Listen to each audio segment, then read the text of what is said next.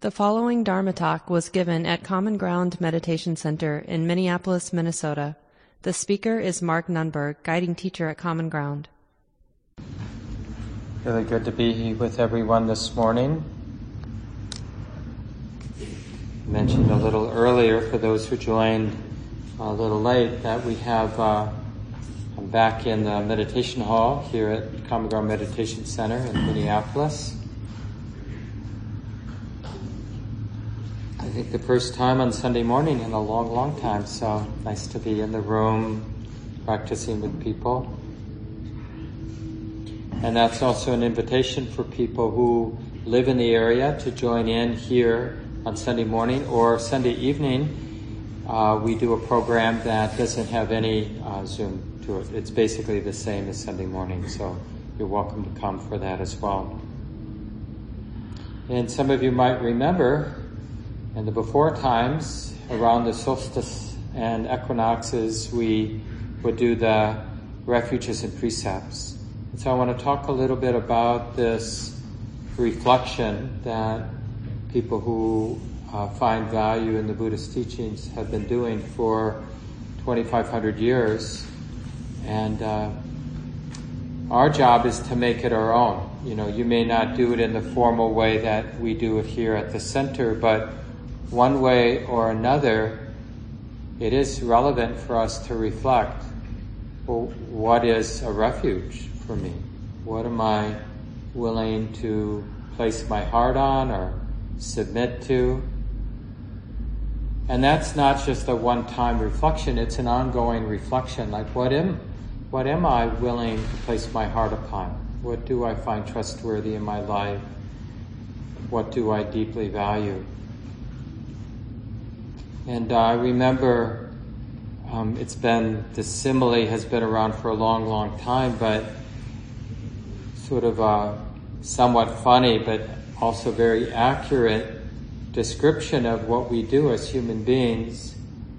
You know, we're trapped, even oppressed by our habit energies.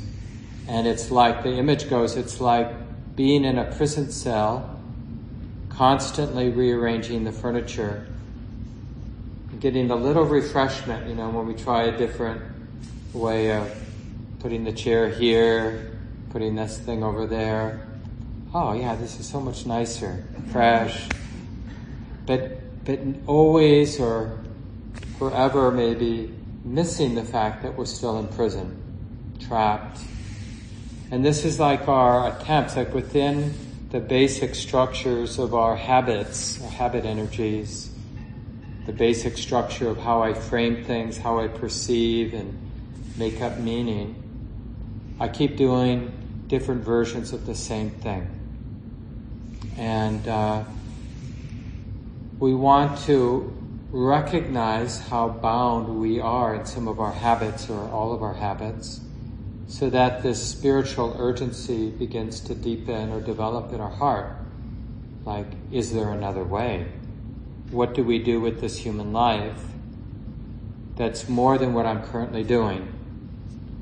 Looking for a good TV show, or, you know, a fun restaurant to go to, or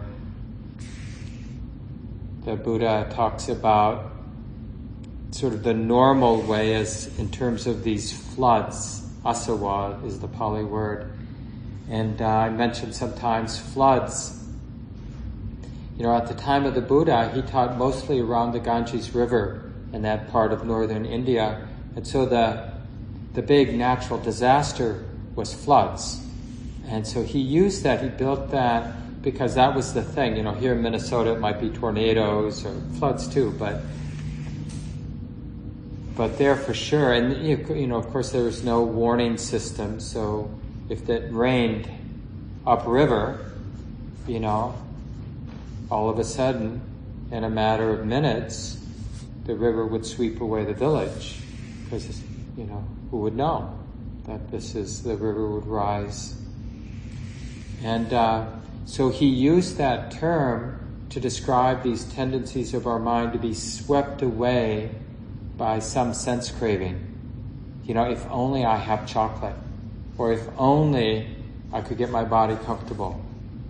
if only we could renovate this room, it needs a new painting. We had a half-day retreat yesterday, and I was noticing ants crawling on the floor, and I was going, oh, this room needs a big cleaning, a deeper dive, right? So this is sense craving. And notice, like today and for the rest of our lives, notice how easy it is to be swept away by if only I get rid of or get, then I'll be at ease. If only it was a little cooler today. If only the humidity was different today. If only I got myself back into shape. If only something happened in the political life of the United States, then it would be great. And the thing is, it's not like bad having any of these ideas around sense experience. Knowing what we like and dislike, there's nothing toxic in having preferences. The toxicity, the suffering comes when there's this unquestioned belief, if only, then I'll be happy. Because the truth of sense experience is that they're always limited. Whatever nice scenario we imagine, like when we get rid of something, how nice it will be, or when we get something, how nice it will be. Truthfully, we've gotten rid of a lot of the things we've wanted to get rid of, and we've gotten things we've wanted to get, and yet we're still rearranging furniture in the prison cell. We're still caught in that flood of sensual craving. So that's one of the floods. The other flood, generally we call becoming, that becoming energy, which is we imagine being somebody in the future, and then that will be good. So it's related to sensual craving, but it's really more about like who I'm going to become. And there's always some sense of me down the road. And sometimes the me down the road scares us. Oh, I don't want to become that one, that person. This is who I want to become. But again, it's like this false hope that there's always going to be a me down the road that will make all of this right now okay. And we call that becoming. And that could sweep us away.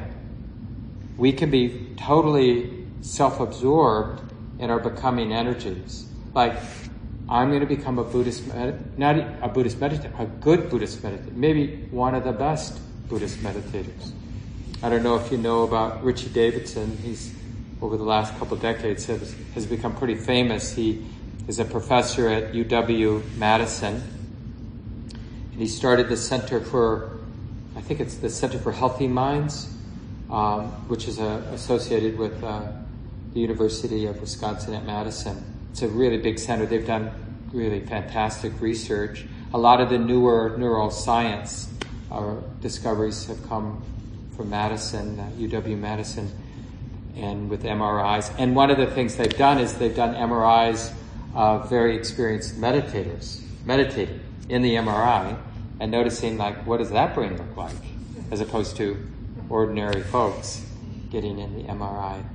And so, we could I want to be one of those great meditators who, when they put me in the MRI, the neuroscientists go, whoa, you're special.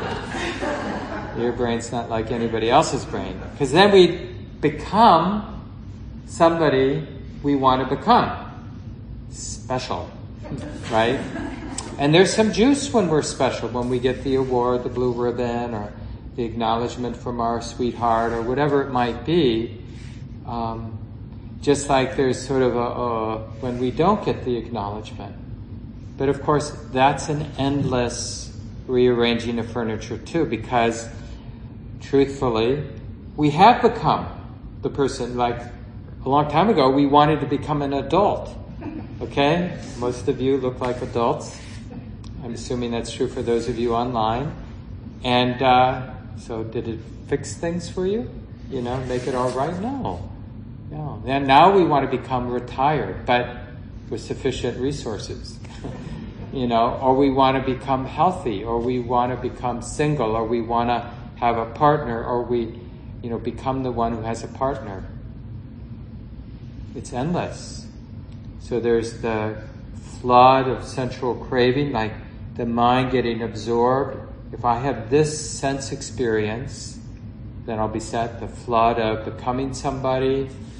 And then there's just the flood of wrong views, fixed views, self-centered dramas. So some kind of a story about the world, the war in Ukraine, for example, and that could flood my mind. And I notice this, like when I'm sitting, like different scenarios, different points of view, right? And that self-righteousness about like, this is how my mind is defining the situation, and then it identifies with the story it's told itself. Could be something global, could be something specific in our life. But we like our opinions, we like our problem, the way we've solved a problem, the way we've defined a situation. Isn't it true that we can get absorbed? We can be swept away in those imaginings, those fixed views, those fixed opinions, those self-centered dramas. Right? That's another flood. And then there's the more generic flood that sometimes is included in this list and sometimes not. So those are the three basic floods of sensual craving, wanting to continually become somebody, and the floods of our, the ideas that we get fixed on, attached to, identified with. And then there's the more general flood of ignorance and the flood of being disconnected or not actually aligned with the way it is. So it's the flood of delusion. In denial, disconnected in our own fabrications, in our own constructions. And that really includes the first three floods. It's kind of the general category. Like when we're not awake, when we're not present, then the only other alternative is being in a flood of one kind or another, right? Like, ask ourselves, as soon as we have some intuition of what it means to be fully present, then we finally have some clarity of what it is to be swept away in delusion, like to be not present. To be not present means the mind is being swept along or absorbed or lost, caught up in some kind of drama, whether it's a drama around sensual craving. Oh yeah, want to go home, I'm going to have one of those impossible burgers, where they use coconut oil, I think, to mimic animal fat. I don't know if anybody's had those, but for those of us who are vegetarians, it's sort of like, oh yeah, and then pickles, and we can get swept away. I can look like a meditator, but the mind is actually swept away with sensual craving. How nice it will be, and we'll just keep doing little riffs, little potato chips next to that, or whatever it is. It could be like going to the lake, or playing with a friend, or whatever it might be, that the mind imagining some sense experience and delighting in it. And when we imagine a nice sense experience, it has a little bit of a sense of the actual experience. Our mind is simple enough that we can't completely tell the difference between imagining eating that fake hamburger and actually eating it. Like we start to salivate. Maybe some of you right now. I just swallowed. So that's the thing about there's some reward to getting caught in sensual craving. There's some reward in imagining becoming the person we want to become. There's some reward in the self-righteousness as I get absorbed in my opinions about this and that. Isn't that true? Why else would the mind continually be involved with these floods? So there is some superficial payback. And the spiritual urgency is when we see the limitations of these they're addictions, these addictions to the floods. And then finally, in a way, we're interested in the refuge, the spiritual refuge, like, what is my alternative? Because I know if I don't do something, this will define my existence. I will, simply be swept away by the next craving that I'm attracted to, or the next idea of becoming somebody, fixing myself, becoming the one I want to be, or the next obsession about some idea, some opinion, some fixed view about this or that. There's got to be another way. There's got to be something, and especially when we begin to sense how stressful it is, how burdensome it is to be constantly rearranging the furniture in prison. And then all of a sudden the attention starts to go not to how nice this particular arrangement is, but I'm still in prison. My life, my heart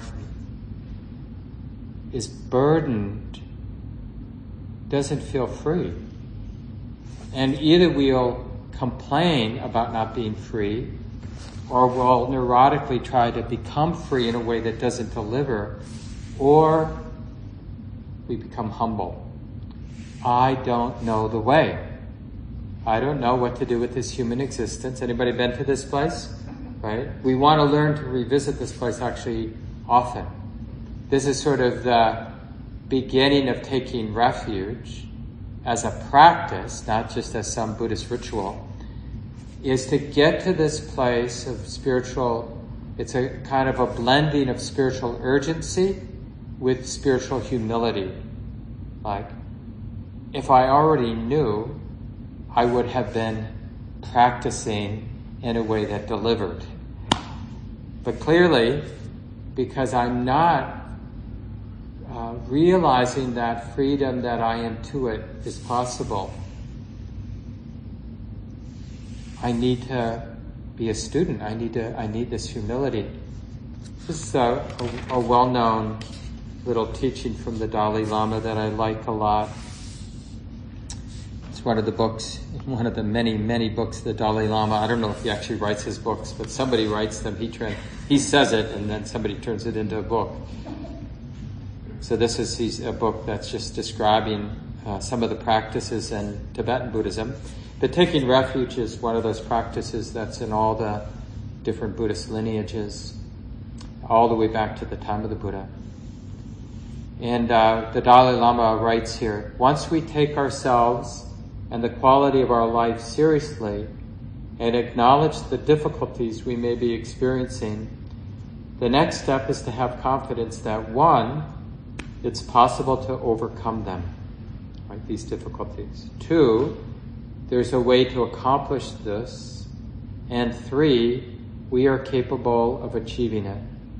Taking refuge is not a passive act of placing ourselves in the hands of a higher power that will do everything for us, as the English word refuge might imply, right? One statement that some of our teachers have said, so the Buddha's already done his work, now it's our turn, right? Because somebody else woke up, had deep insight, learned how to be at ease with conditions, no matter the conditions, doesn't really fix our problem. It can be nice to be around people who have some deep wisdom, right? But we still have to do the work ourselves. And so he continues here. I'll just repeat that last sentence. Taking refuge is not a passive act of placing ourselves in the hands of a higher power that will do everything for us, as the English word refuge might imply. It is an active process of putting a safe, reliable, and positive direction in our life. I like that. It's really pragmatic. Let me just read that again. It is an active process of putting a safe, reliable, and positive direction in our life. So here we are, right? We've got that habit of just wanting to rearrange the furniture, do the same thing we've done before, get some of the same results we've gotten before. I don't feel good, so I'm going to make a nice meal for myself. Now, remember, I'm not pursuing sense experience, nice sense experience. There's nothing inherently wrong in that. Or wanting to become somebody who learns a foreign language, right? There's nothing wrong in these becoming energies.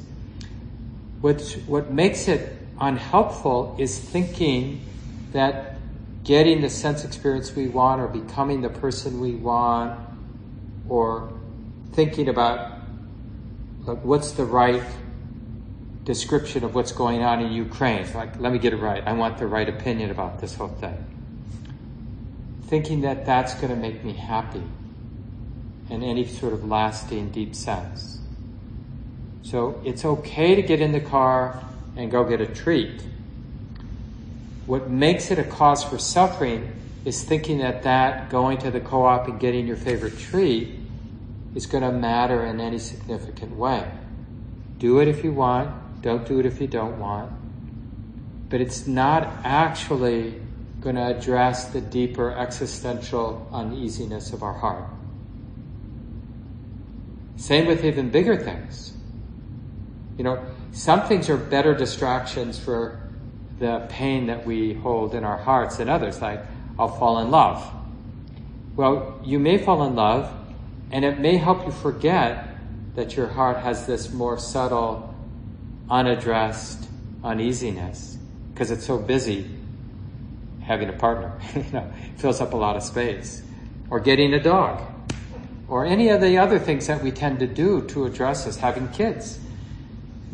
Changing jobs, moving. But all of that, the Buddha would put in that category of rearranging furniture in the prison cell.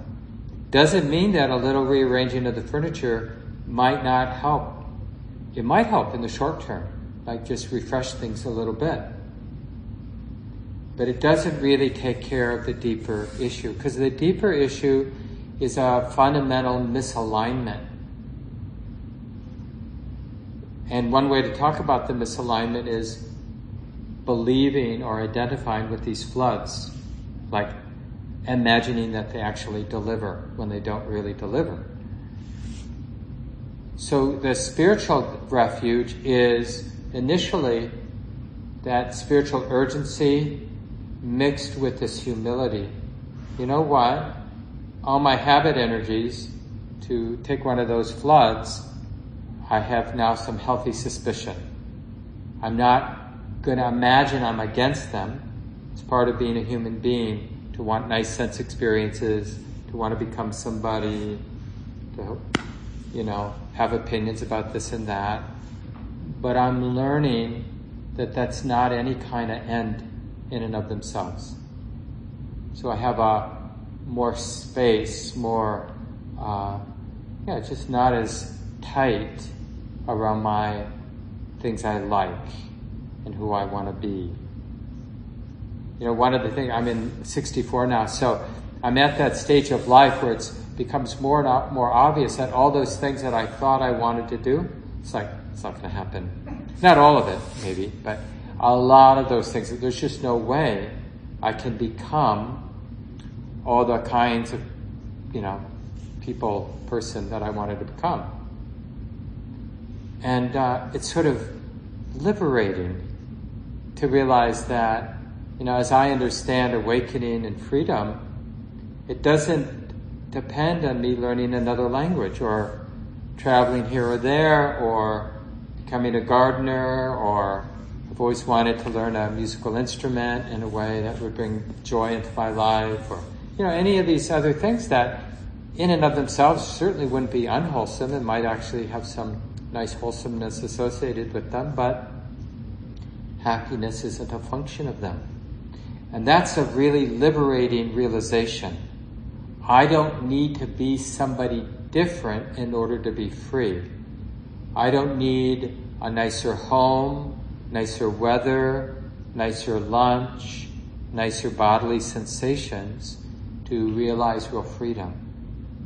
I don't need to know the answer about what to do about politics in the United States in order to be free. Or even how to fix my relationship with another person. Freedom, the freedom that the Buddha's teachings point to, that is available to all of us, is what we call unconditioned. We're not, the Buddha suggests to us, don't be interested in freedom, ease, release, that is dependent on anything. Because then that release, that freedom, isn't real freedom, because it's conditional. It's because everybody likes you that I feel so free. But what happens when they stop liking me? Then that freedom goes away. People respect us. If we think that's the ticket, you see, we're setting ourselves up for the time when they don't respect us, when they think we're wrong or bad. This happened to me a long time ago, but a couple people that I really cared about had negative, as much as I could understand, had negative ideas about me, like I'm not good or bad or something like that. And it was so shocking. I didn't realize how attached I was to people seeing me as being a good person. And it was really hard. It took real spiritual work to realize that's not a refuge. Because we can try so hard to be, whatever you would call that upstanding, good, relatively good human being. It's still a good thing to do, I think. But what's not good is to be dependent on people seeing us that way, because that's a setup. Still good to get healthy, but to be our happiness dependent on health is a setup for betrayal, because it's going to change. No matter what we eat, no matter how we exercise, we're not in control of how our health unfolds, right? There's all these things in play that we do not control. So this really helps us get a deeper sense of refuge. What can we be in refuge, or what can we take refuge in? What the Buddha calls the sheer heart's release. And so we have this clue that it's unconditioned. That means it's already available here and now. You see how it really sets up how we practice. Because I could spend a lot of our meditation career trying to look like a good meditator. Sitting really still, having that kind of serene facial expression, or whatever we think. Having exalted meditative experiences that we can tell our friends about. But then, the sit's over, and we're the same old, and get irritated by the mosquitoes, and controlling about this, and reactive to that.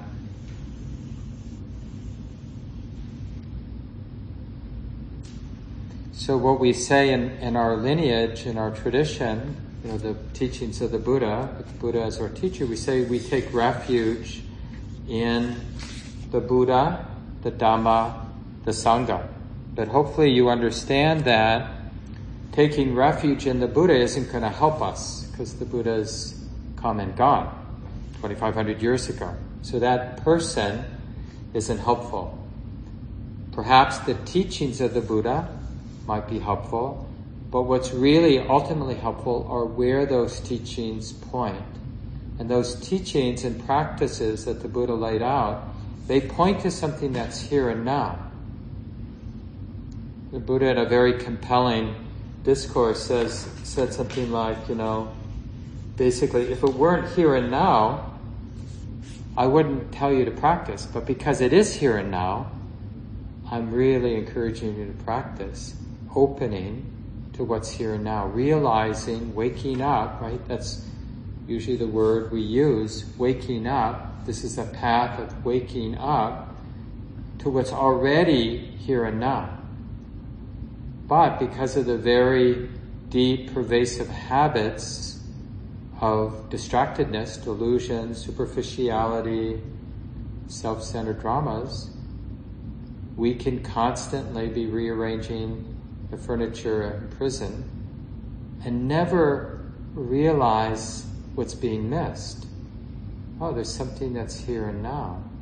We're so obsessively, arrogantly confident that as soon as I rearrange the furniture, things are going to be okay, that we never use this sort of spiritual urgency like, I intuit that freedom, real freedom, the full release, the unshakable release is possible. I intuit it's here and now, and I'm pretty sure I don't know what it is. Because, thinking we know has been getting in the way for a long time. We're not really a student when we already think we know what peace or ease or release or freedom, spiritual awakening is. Right? Because the idea we have is like projected out there, and we're looking for something we think we know what it is. So it's no wonder we never find it, because the Buddha says this, no matter how we conceive it, it will always be other. And this is the interesting thing about how faith or confidence works in the Buddhist context. Like we're having confidence in something we don't know. That's hard. It's an ask. But we can have very direct confidence that rearranging the furniture in prison hasn't gotten me the release, the freedom, the ease, the non-fear that I sense is possible. Right? Do you have some of that intuition in your life? Like whatever we've been struggling to get, to have, not that we give it up. I mean, my partner and I, over these years, it used to be Common Ground for the first 15 years, our house. But, after Common Ground moved out and moved into this building in 2009, we've been turning our little place into a really comfortable home. I really like the comfort of my home, and it's paid for, and it's simple, and well insulated, and, all those sort of things that we creatures, we animals like in our shelters, right? But I want to live so that if that were to disappear, my heart could handle it. I wouldn't feel like my refuge was taken away. My house was taken away, but my happiness wasn't taken away. My ease, my freedom wasn't removed. I want to feel that way about my own death and the death of those I love. I am really at this point, 40 years into my Buddhist practice, I really feel deeply that my refuge isn't dependent on anything. That's the refuge I'm interested in. So when we say, I take refuge in the Buddha, the Dhamma, the Sangha, it's being awake to an understanding, to an intimacy with the way it is that allows for this fearless participation, this non-dependent engagement with life. Because the refuge the heart's intuiting and aligning with and opening to doesn't depend on anything. And we say some words like, it's all about letting go, and those are good words, but what's good about the words is the letting go, not the idea of letting go. We can use the idea of letting go just to beat ourselves up. Why aren't I letting go? I'm so attached. What's wrong with me? But there is a way right now, and any moment will do. We don't need a different moment where we can actually let go. Like a free fall. You can even sense it right now, like whatever this moment is, whatever sensitivity there is on non-grasping, on non-dependence. Nobody trying to get something from this moment. Nobody leaning into the future or holding on to what was past. This is how we begin to intuit the peace, the release, the freedom,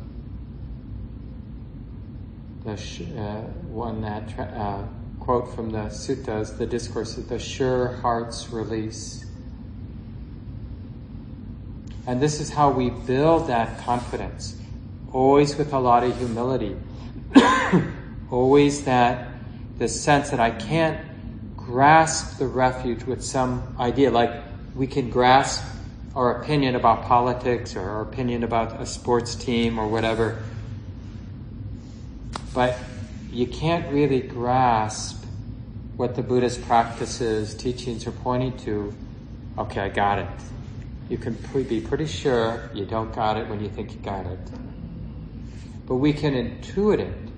It kind of is a creeping insight. It creeps in, that spaciousness, that non-fear, that sense of ease no matter the conditions. We're having a bad day, and that ease, that spaciousness is there. We're having a really good day, and that ease, that spaciousness is there. That non-dependence, that non-clinging, that non-heaviness is there. It creeps in the more we do the practice appropriately. That's our refuge.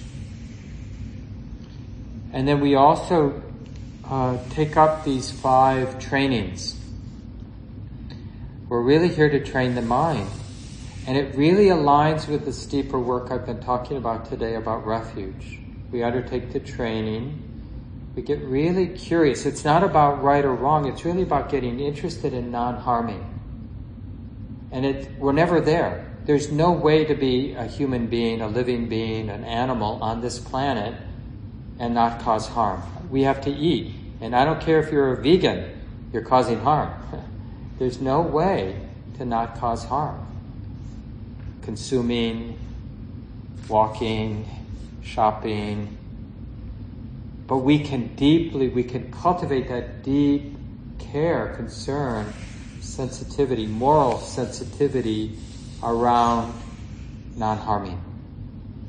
And we undertake the training to refrain from taking what hasn't been given to us.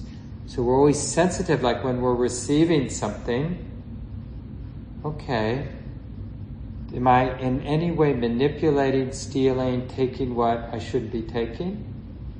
We never get it right. Don't expect, like, okay, I'm clean here. We're never clean. We want to be sensitive because it challenges all of our attachments, the commitment to not killing, not harming, not taking what wasn't given, not causing harm in our sexual relationships. Like, am I using power in my sexual activities? Am I manipulating? Am I taking advantage in some way that's causing me or others harm?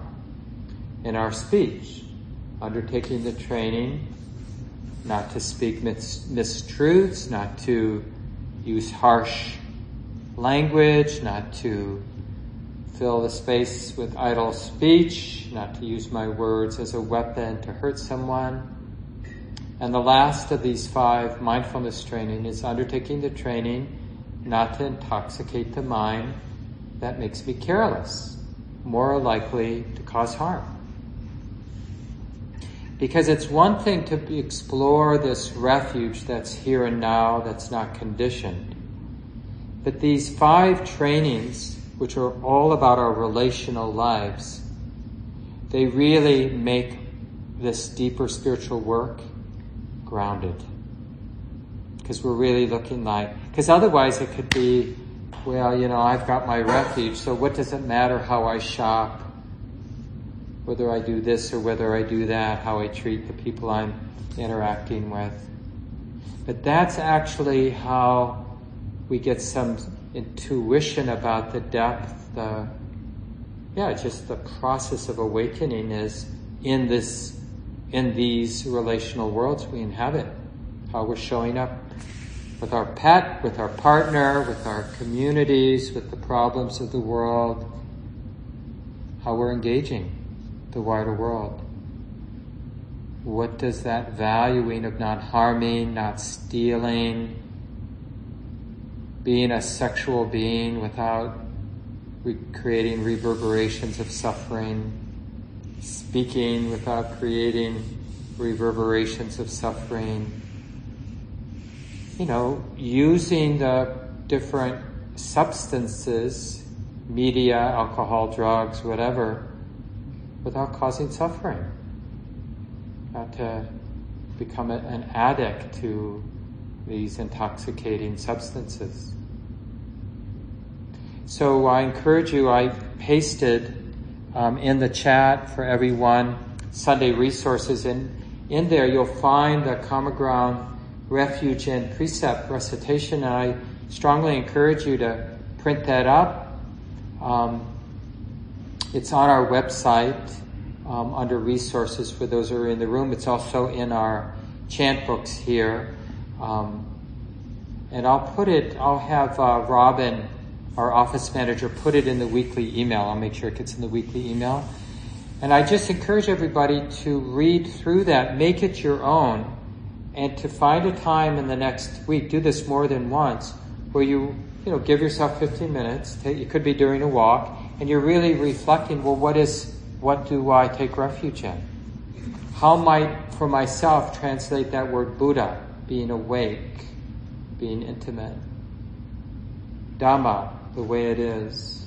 Sangha, that manifestation of that freedom, like what does freedom look like when I'm in relationship with other people?